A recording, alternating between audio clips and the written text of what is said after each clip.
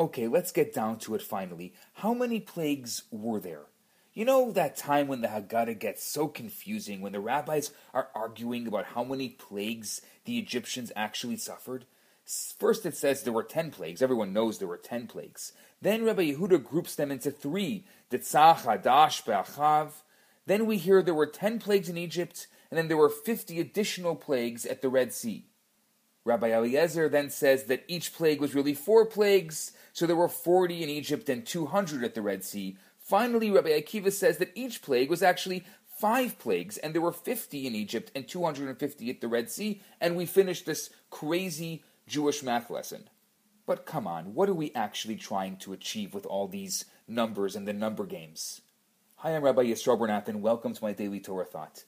All this week we're decoding the Haggadah and the Passover Seder to try to bring some meaning into it, something that really fits and tells the story of our life. And as with every part of the Haggadah, there's obviously something deeper going on here.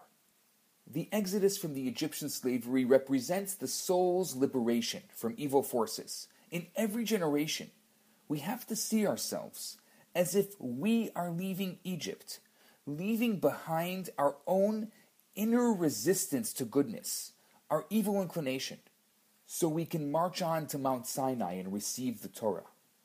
But to be truly free from slavery, your Egypt has to be afflicted with plagues.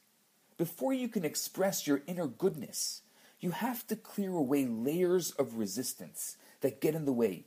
For every positive impulse, there's a negative counterforce that attempts to quash it. Every time I want to do a good deed, my inner Pharaoh, my evil inclination has an excuse why I shouldn't do it. I have to break through these blockages in my heart and open myself up to goodness. This is the deeper meaning of the plagues. Before the Jewish people could receive the 10 Commandments, the recipe for bringing morality into the world, there were layers of evil that had to be vanquished. Each layer being the blockage to fulfilling one of the 10 Commandments. After the 10 powers of evil were subdued through the 10 plagues, the 10 Commandments could be received and observed, and the powers of goodness could prevail. But the Torah has more than just 10 Commandments. There are, in fact, 613 Commandments. The 10 Commandments are 10 general categories under which all other commandments fall. Remember the Sabbath and keep it holy also includes the festivals, for example.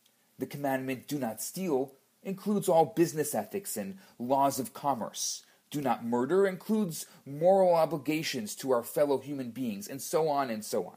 They are parent categories under which lie hundreds and hundreds of subcategories.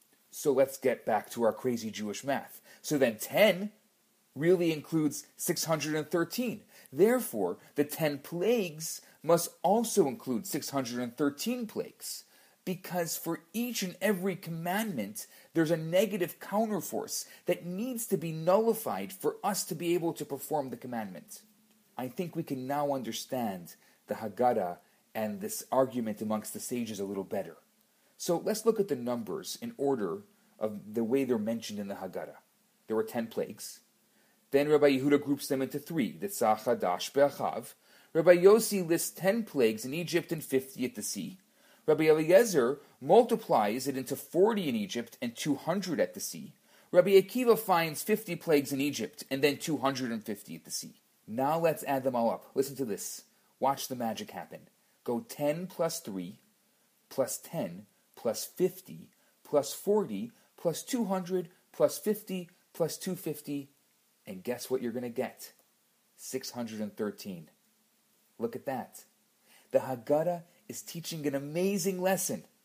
The 10 plagues came to clear a way for the 10 commandments.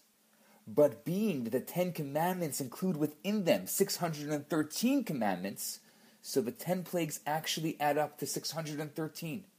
When the Jews left Egypt, every single layer of resistance was obliterated. The Jewish soul was left open to accepting all of the commandments. So on the Seder night, as we read through these plagues, we can each think of a mitzvah that we've been resisting to do and allow the power of telling the story of the plagues to rid us from any resistance to goodness and free us to do what is right. I'm Rabbi Yisroel Bernath. Have a fantastic day. And for those of you who like sources, the source of this one is from the Sfas Emes. Hi, Rabbi Bernath here. I have some great news for you.